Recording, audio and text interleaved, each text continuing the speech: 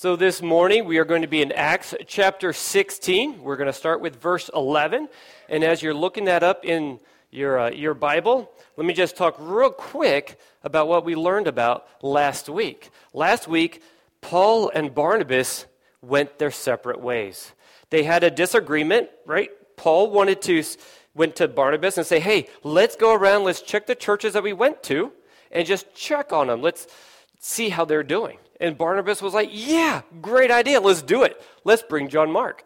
And Paul's like, no, I don't think so. Remember last time, our last missionary journey, he bailed on us. And there was a big disagreement. So Barnabas took John Mark. They went to Cyprus to minister there. And then Paul picked somebody else. Do you remember his name? Silas. Yep, Silas. And they went up north. And both doing great things, both serving the Lord. And we will see today that God actually knew what he was doing. Can you believe it? That when God sees Christians go here and go there, that maybe he has a plan that we are not aware of? Well, we're going to see that that's what happens today. And so they go and along the way, Paul and Silas, they pick up a young man, Timothy, who had a Greek father but a Jewish mother. And then also we learn at the very end, they picked up Luke as well as they were furthering on, following the Lord's will. And we also saw last week how Paul had planned to go here, but God said no. So then he said, well, let's go here. God said no. And then finally God said, okay, I want you here. And Paul's like, let's do it. Let's follow God. And it's frustrating sometimes as a believer because we want to do what we want. And when God tells us no, it's difficult. Do you ever struggle when God tells you no, even when you want to do something that's good? Because God, believe it or not, maybe has something better for you. So that's what we're going to be talking about today is what was that better? Because God has a plan. So today we're talking about just the ministry in Philippi. And there's a lot that we're going to cover today. Just a whirlwind of emotions and activities. But we're going to see that throughout all that's going on, God is in charge. And what do we do when things don't go our way? Do you grumble and complain? There's a handful of us here last night that we lost power for a few hours. When you lose electricity, who here has lost electricity at one point or another throughout their life, right? Most of us have. When the power goes down, do you be like, oh, God, this is awesome. Thank you. Or do you like, oh, it's so hot. I can't watch TV. I can't do this. I can't do that. You can't flush the toilet, right? All these hardships. How did people live before electricity, right? I don't know. They must not have, right? But obviously they did. So we're going to be learning about that today and how do we respond? What do we do when life doesn't go exactly the way we have planned? So before we get into God's word today, let's just bow our heads in a word of prayer. Lord, we come before you this morning, and again, Lord, your word is amazing. And Lord, your word, even though it was written a couple thousand years ago, it's still applicable for us today. Lord, I just pray that you would be with us this morning, that you would calm our spirits. Lord, that you would remove any worry that we might have, any concern that we might have, Lord, and that we would just be completely focused on you and what you have for us. Lord, I pray that we would not only listen to your words, Lord, but as we're going to find out this morning, that you would also open our hearts to your word, that we would be receptive and that we would follow your commands. In Jesus' name, amen. So this morning, if you've looked at your half sheet, there's a lot of blanks, okay? So I'm going to do my best to make sure that we can fill out those blanks because last week I messed up. And I missed a blank. How many of you missed a blank last week? Yeah, okay, my fault. Apparently I didn't cover it. So if at any point you missed one, just raise your hand, and we'll go back because you're probably not the only one who missed it, and it's my fault. So let's start off. We're going to learn here at the beginning of our passage today, we're going to talk about the baptism of Lydia. The baptism of Lydia. So follow along with me if you would. Acts chapter 16, we're going to start with verse 11. So, setting sail from Troas, we made a direct voyage to Samothrace, and the following day to Neapolis, and from there to Philippi, which is a leading city of the district of Macedonia, and a Roman colony. We remained in this city some days, and on the Sabbath day we went outside the gate to the riverside, where we supposed there was a place of prayer. And we sat down and spoke to the women who had come together. One who heard us was a woman named Lydia, from the city of Thyatira, a seller of purple goods, who was a worshiper of God. The Lord opened her heart to pay attention to what was said by Paul. And after she was baptized, and her household as well, she urged us, saying, "If you have judged me to be faithful to the Lord, come to my house and stay." And she prevailed upon us. All right, so Lydia, she lived in this town of Philippi. Now, what do we know about Philippi? Well, we know, one, it was a Roman colony. So what does that mean? Well, what that means is that Rome, when they would take over an area, what they would do is they would kind of pay some of their soldiers and military people, say, hey, if you transfer to this town, we'll give you a position of authority, and just help to make sure that the town stays under Roman law and that they don't get rebellious. And so it was a nice opportunity for them to relocate into a new area, and they held some prestige, some sort of office, whether it was like a governor type ship where they could be in charge and just make sure that, again, that they followed Roman law. And the other thing we know about Philippi is because it was heavy Greek, Roman population, that there wasn't enough men to have a synagogue. Now, according to Jewish law, you had to have a certain number of Jewish men in order to make up a synagogue, and that number is 10. So the fact that Paul did not go to the synagogue on Sabbath, which is what he did, instead he went outside the city. So this establishment here, this city, had very few, if any, Jews. Okay, so those are a couple things that we know about Philippi. And so what did Paul do? Right, he didn't go to the synagogue, so instead he went by the river, and Paul conversed with women.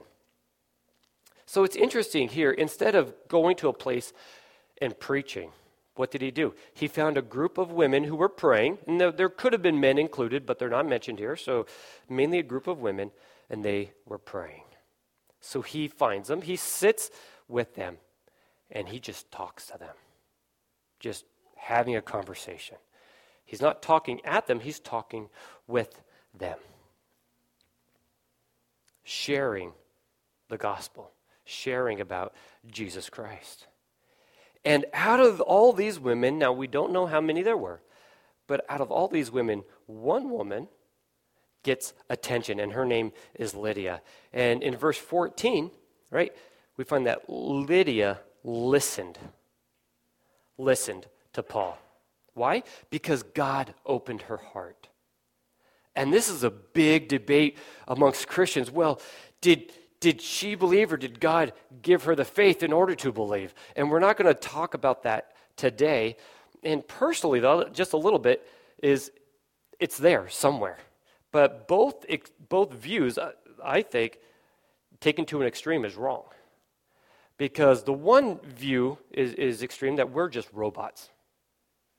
The other view is that God doesn't have any authority.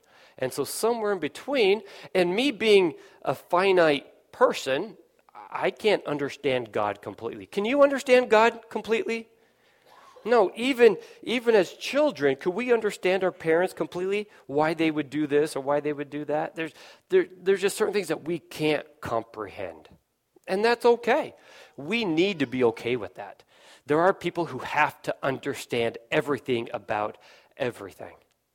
And it's tough. If you've ever had a 3-year-old or a 4-year-old living with you, what do they, why? And after a while, you're just like, oh, because I said so. Stop asking. We just don't always know. But what do we know about Lydia?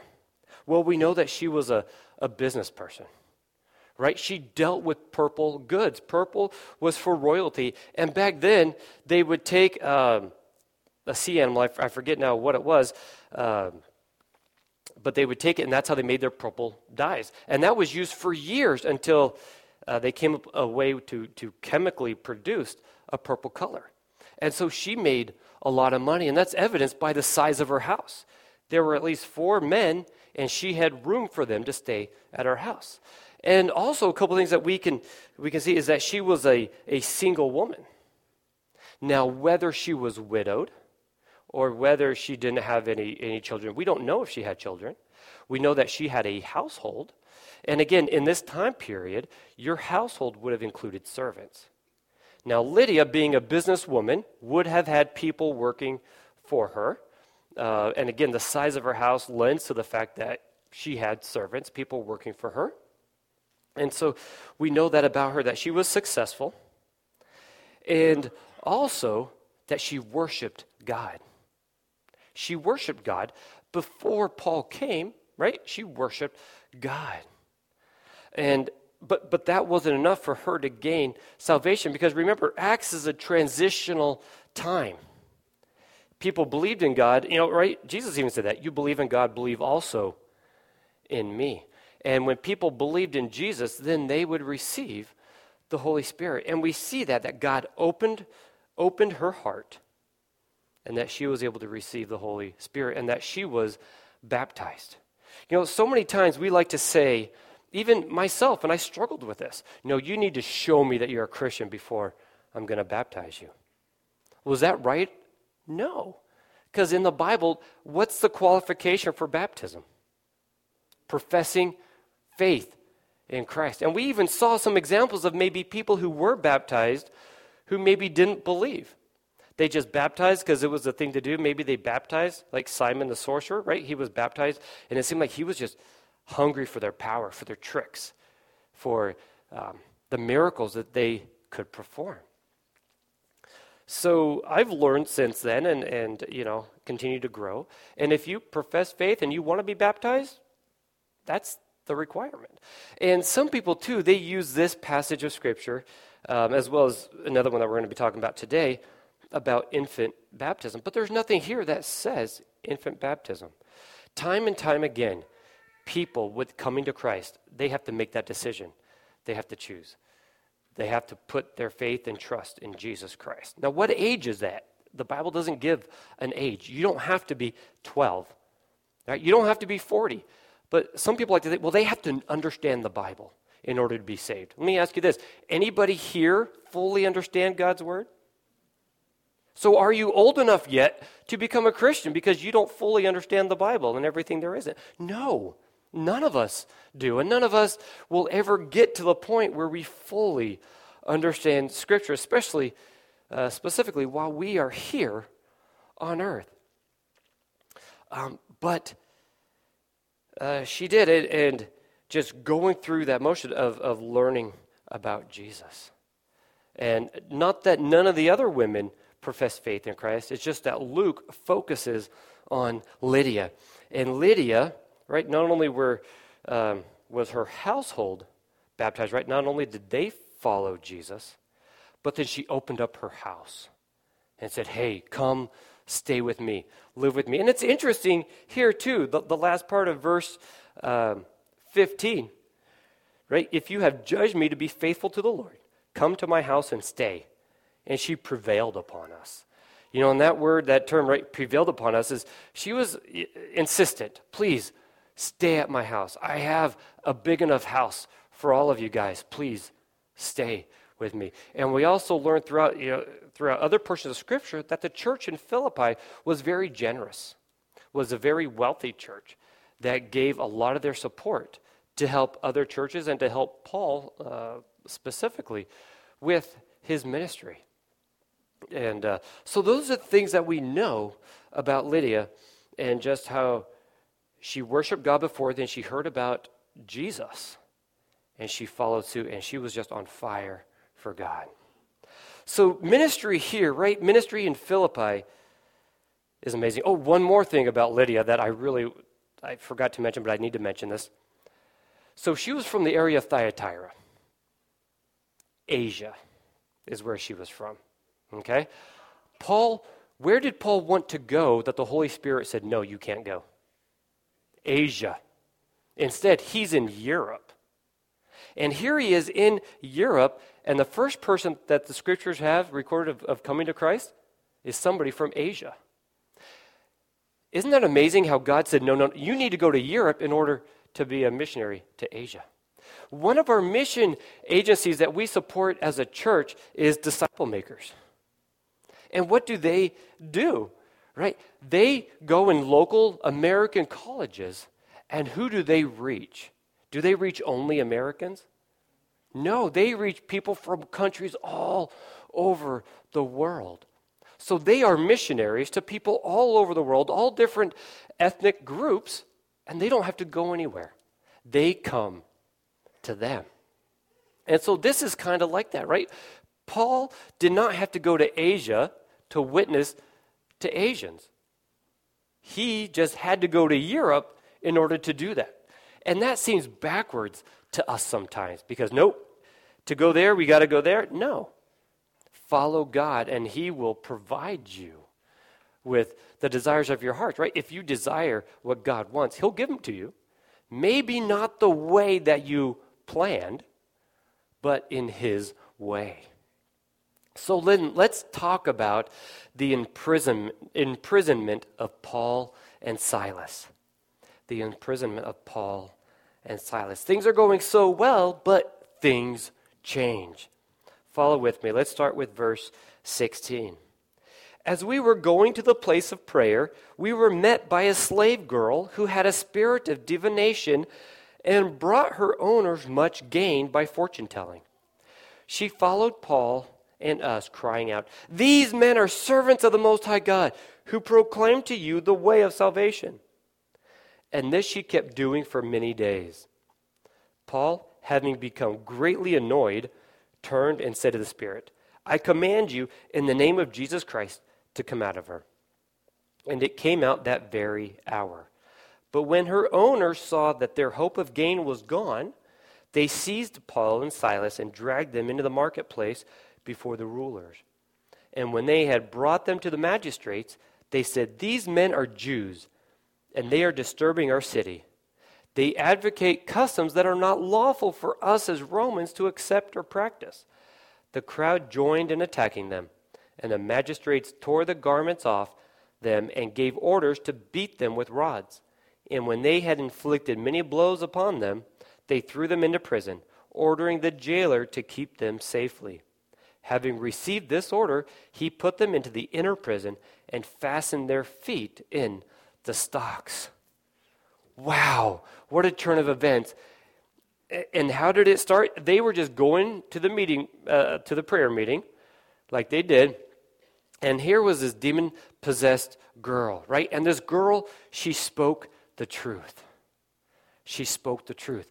But was it really this girl who was speaking? What does it say here? She was possessed. And it says here, right, she had the spirit of divination. And that word really, we get the word ventriloquist from that word. Has anyone ever seen a ventriloquist at work?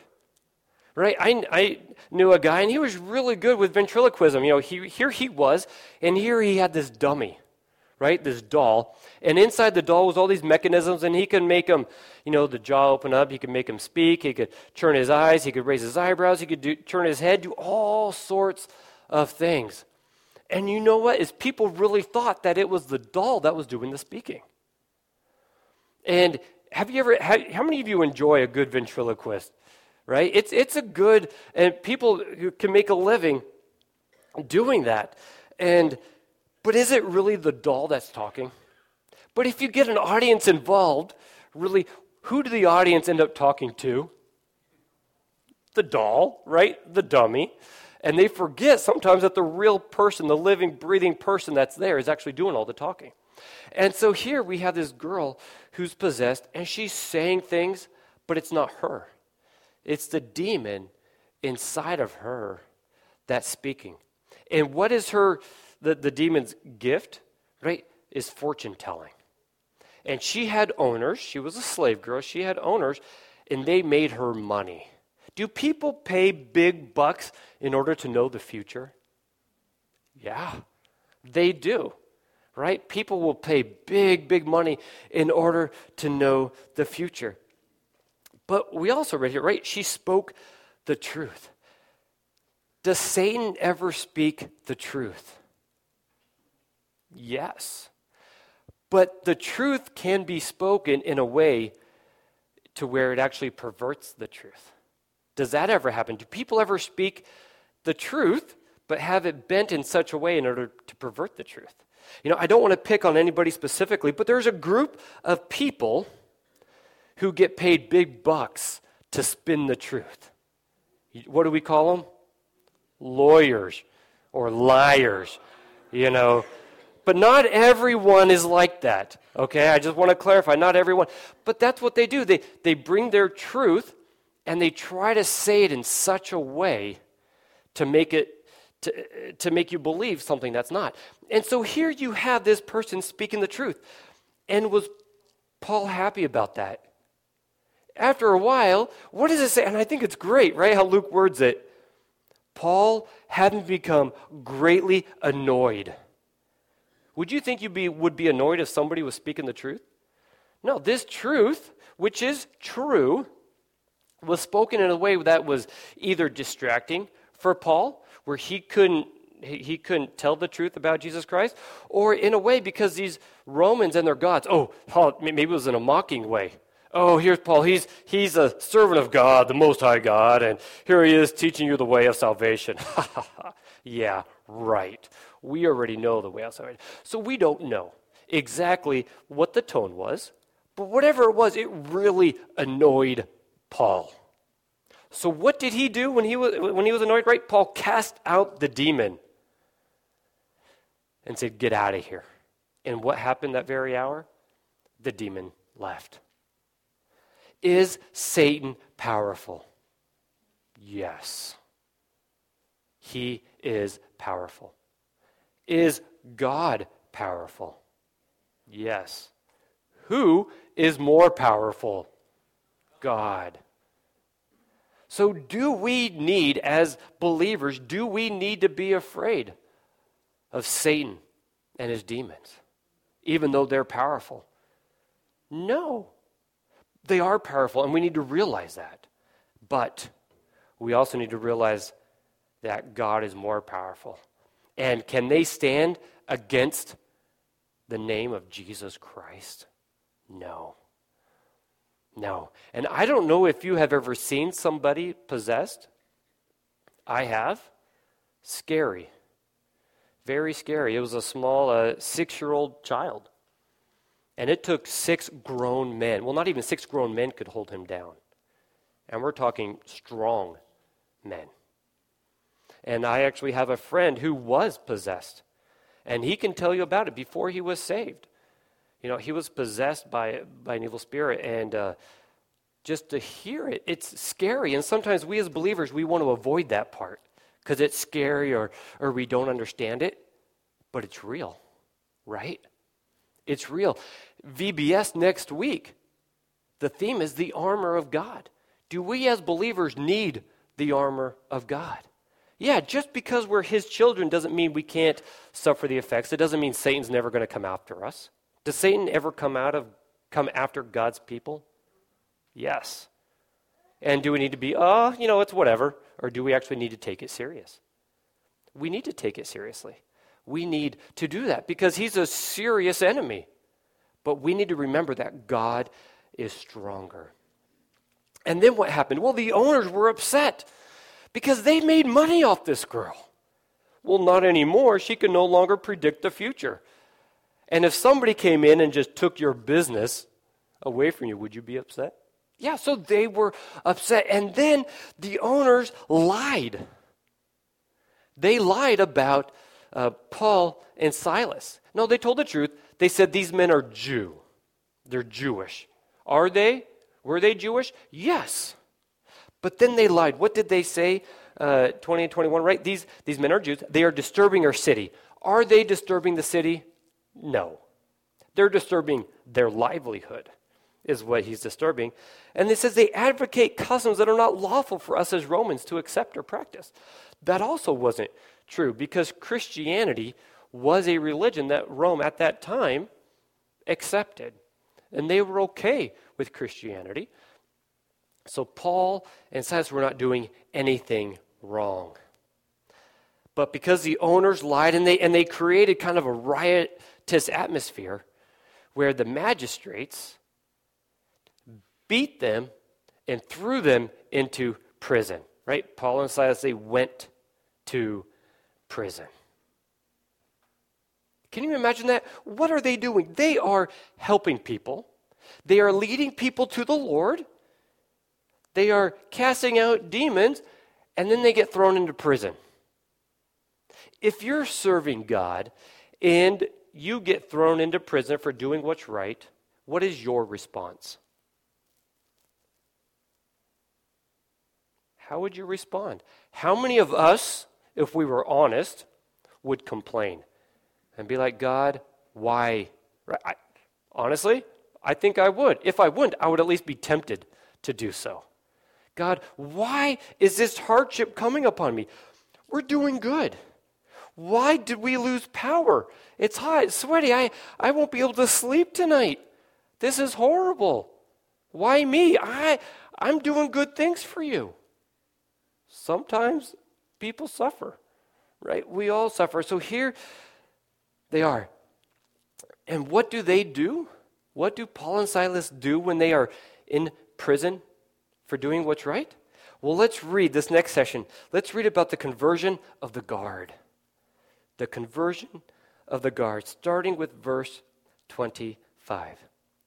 About midnight, Paul and Silas were praying and singing hymns to God, and the prisoners were listening to them. And suddenly there was a great earthquake, so that the foundations of the prison were shaken. And immediately all the doors were opened, and everyone's bonds were unfastened. When the jailer woke and saw that the prison doors were open, he drew his sword and was about to kill himself, supposing that the prisoners had escaped. But Paul cried with a loud voice, "Do not harm yourself, for we are all here." And the jailer called for lights and rushed in, and trembling with fear, he fell down before Paul and Silas. Then he brought them out and said, "Sirs, what must I do to be saved?" And they said, "Believe in the Lord Jesus, and you will be saved, you and your household." And they spoke the word of the Lord to him and to all who were in his house. And he took them the same hour of the night and washed their wounds, and he was baptized at once, he and all his family. Then he brought them up into his house and set food before them. And he rejoiced along with his entire household that he had believed in God. All right, so what's happening? What do Paul and Silas do? They prayed and they sang. Was I singing and praising God last night? Is that something that's ridiculous? What were they singing? Were they singing Amazing Grace? No. Were they singing The Battle Belongs? No. They weren't singing those songs. Why were they not singing those songs? Because those songs weren't written yet. I don't know what songs they were singing.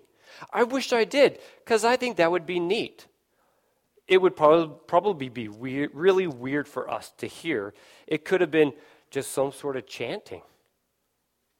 I don't know. I do. I wish I did. But that's what they were doing. And the prisoners were listening to them. What do you think the prisoners thought about Paul and Silas? They're in the innermost prison, in the very back. They're chained up, right? Their feet are tied up, they're bound up, and they're singing praises and praying to God. What would you be thinking? These guys are nuts. These guys, there is something wrong with these two guys. We're in prison. We're not singing praises to God. They're in prison, but they're singing praises to God. How should we act the next time we go through a hardship, specifically when we're doing what God wants us to do? Should we complain? Next time you find yourself complaining, what should you do instead? Pray and start singing. God, thank you for this hardship. Thank you that we don't have electricity. You know what I got to do because we didn't have electricity? I got to play Uno with my daughter. She is really good. She beat me the first 2 times. And I was like, okay, the best 3 out of 5. And then I won the next 2, and then she won the 5th one. I was like, okay, we got to keep playing. I can't lose to a 10-year-old. Apparently I can't. I think we ended tied before we actually had to go to bed, or there wasn't just enough light for us to see. But yeah, you make the most of it. And you praise God for those times where you can't do this and you can't do that. Sing and praise. And then what happened? The guard, right? The earthquake happened. All the doors opened up. He woke up. How many of you have been through an earthquake? Okay, I've been through a couple of them. I actually slept through one. I was in Los Angeles the one time. Apparently, it was a decent one. Pictures fell off the walls, and I woke up, and people were like, hey, did you? I was like, nope, slept through that one. But then a number of years ago, was that 10, 11 years ago, there was an earthquake that was down in D.C. area. It came up. Yeah, I was in the building, and there were things rattling. I was like, oh, this is kind of cool. But this was a bad earthquake. Everything opened up, and the guard woke up, and he thought that everybody had escaped. Now, as a Roman, or former probably Roman soldier, right, guarding a prison, what would happen if your prisoners escaped? You would be killed. So suicide was a better alternative than to go through that process. So he was about to kill himself, which is crazy, right? The guard thought wrong. The guard thought wrong. He thought he knew what was going on. Because what's interesting is Paul cries out, says, stop, we are all here. And then what does the guard do? Then he says, hey, bring me a light. Let me check this out. And this is different from when Peter escaped from prison. What happened to those guards when Peter escaped? They were killed. This time, right, this guard was saved. This guard was saved because Paul cried out. Paul cried out, verse 28, right? Paul cried with a loud voice, do not harm yourself, for we are all here, right? Think about it. The guy who put you in prison, the guy who chalks you up to make sure you're stuck. What would you do? Well, I'll just wait to see how this plays out. Maybe, right? I don't know. But Paul doesn't do that. He's like, hey, wait a minute. Don't hurt yourself. Because Paul is there on a mission to lead people to the Lord. And throughout all of this, the guard, right? The guard believed in Jesus. Because this is amazing. Do prisoners, if they're given an opportunity to flee and escape, how many prisoners would be like, yeah, you know what, I'm going to hang out here, I'm not going to escape? That doesn't happen. If there's an opportunity, most people, they take advantage of it. But somehow Paul and Silas kept everybody there, and maybe it was their singing. Maybe it was their praising. If Paul and Silas got in, then they just grumbled. I can't believe we're in prison. We didn't do anything wrong. We saved this girl, and this is the thanks we get. And this earthquake happened. Do you think these prisoners would listen to them? Probably not. But the fact that they heard them pray, that they heard them sing, okay, there's something to it. And the guard believed. And he was baptized, and even his family believed, and those in his household. It seems like even his servants worshiped God because of what had happened, because what they had witnessed. And then let's learn, let's see about their departure, the departure of Paul and Silas. Let's read verse 35. But when it was day, the magistrates sent the police, saying, let those men go. Right? They served their time. And the jailer reported these words to Paul, saying, "The magistrates have sent to let you go. Therefore, come out now and go in peace." But Paul said to them, "They have beaten us publicly, uncondemned, men who are Roman citizens, and have thrown us into prison. And do they now throw us out secretly? No. Let them come themselves and take us out." The police reported these words to the magistrates, and they were afraid when they heard that they were Roman citizens. So they came and apologized to them, and they took them out and asked them to leave the city. So they went out of the prison and visited Lydia. And when they had seen the brothers, they encouraged them and departed. Wow. Right? So in the morning, the officials woke up and said, okay, they can leave, right? They sent word. They served their time. They're done. And maybe the earthquake got them thinking, okay, these men, right? They cast out this demon. Maybe we don't want to mess with them. So please let them out and let them leave. And what does Paul? Paul replied, and he said, I don't think so. I don't think so. They publicly chastised us, which was illegal. The magistrates could get in big trouble if they publicly flogged a Roman citizen. See, and they didn't even check it out. They were so caught up in what was going on that they just beat them. Oh, they're Jewish, let's beat them and take them in. Which helps to clarify, maybe they didn't have a lot of Jews living there, or at least a lot of Jews that were Roman citizens. But isn't it interesting how God was working everything out? Because Barnabas wasn't. Silas was. So if Paul and Barnabas had been in this situation, it only been Paul that was illegally done. What they did to Barnabas, if it was Barnabas, would have been fine. Because if you weren't a Roman citizen, you could be mistreated like that. That was one of the benefits of being a Roman citizen. And so you have all this, and God is working in the background. Even when you don't see him working, he is. And so what does Paul say? He's like, no. Let them come down here and release us themselves. And what a great thing that was. Because here, Paul and Silas are trying to start the church here.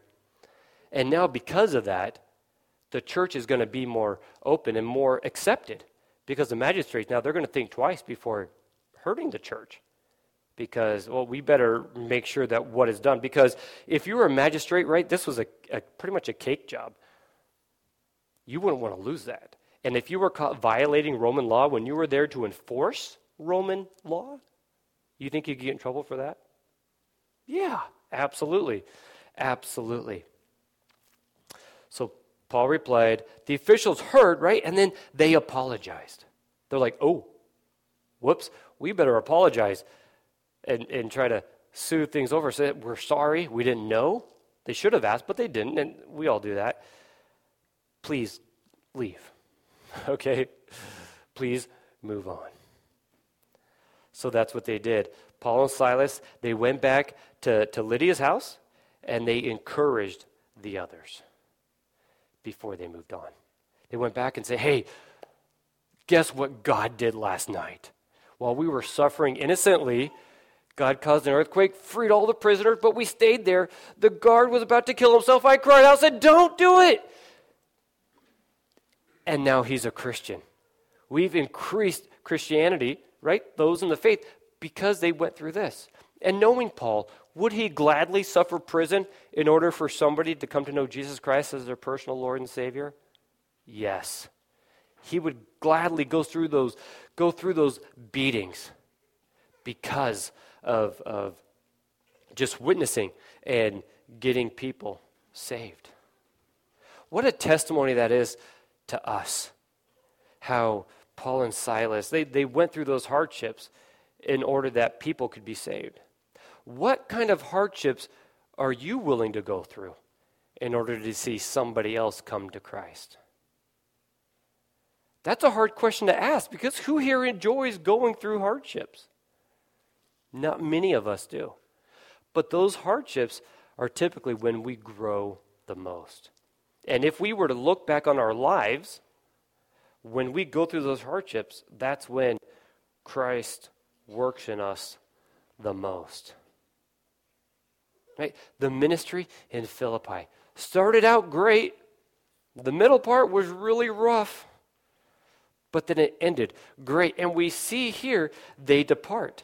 Now, what we also see, and it's not specific, but we see here that this is a section here now that we're going to get to in the following weeks, is that there's no longer we. We ended last week with a we, with Luke, but it seems here too that we don't hear about Luke again until they come back to Philippi. So it seems like when Paul and Silas and Timothy left, that they left Luke in Philippi, maybe to help encourage and grow the church, because these people were all baby Christians, Gentiles at best, probably not even Jewish. So they needed somebody who knew the scriptures well. And so Luke probably stayed behind in order to grow and to teach and to share. But how amazing is this story? What would you do if you were in Paul and Silas' situation? Would you complain or would you praise God? When you have a flat tire, when this happens. There was I'll say a miracle, God's timing. This past week, I didn't ask permission to share it, but I hope I have permission to share it. We were putting out signs for VBS last week, and we got to the second to last sign, and the stand that we needed to use was broken. Are you kidding me? Right? Horrible. What did we need? We needed a screwdriver. We did not have a screwdriver. But guess who showed up? A father-in-law showed up at just the right time. And he was only there. We were at Ben Franklin's parking lot. He was only in Ben Franklin's for what? Not even 2 minutes, I don't think. It was fast. Comes out and say, hey, do you have a screwdriver? Yeah, of course I have a screwdriver. This guy's prepared. It's great. He gave us a screwdriver. And just that the God's timing was great in that we were there and he was there at just the right time. And we got there at that time because we ran around a different way. But here's where it really gets crazy as far as God's timing, is this gentleman wasn't even supposed to be there. He was supposed to be in Bloomsburg. And he got a call from his wife saying, hey, where are you? You're supposed to pick me up. So it wasn't that, he just happened to be in the neighborhood. He was in the wrong neighborhood at the right time. And how God used that. And that's just amazing. I mean, what are the odds to begin with, right? That we would know somebody with a screwdriver at just the right place at the right time. But the fact that he wasn't even supposed to be there. Why was he there? Was it by accident? No. God was revealing himself to us. And in that moment, it was just amazing. And look out for that, right? When you have those opportunities where bad things happen, you're ready to complain. Oh, I don't have a screwdriver, rah, rah, rah. Wow, God just miraculously provides the right person at the right time with the right tools. Remember that when you go through hardships, don't complain. Instead, what? Praise God. Do that. Let's pray.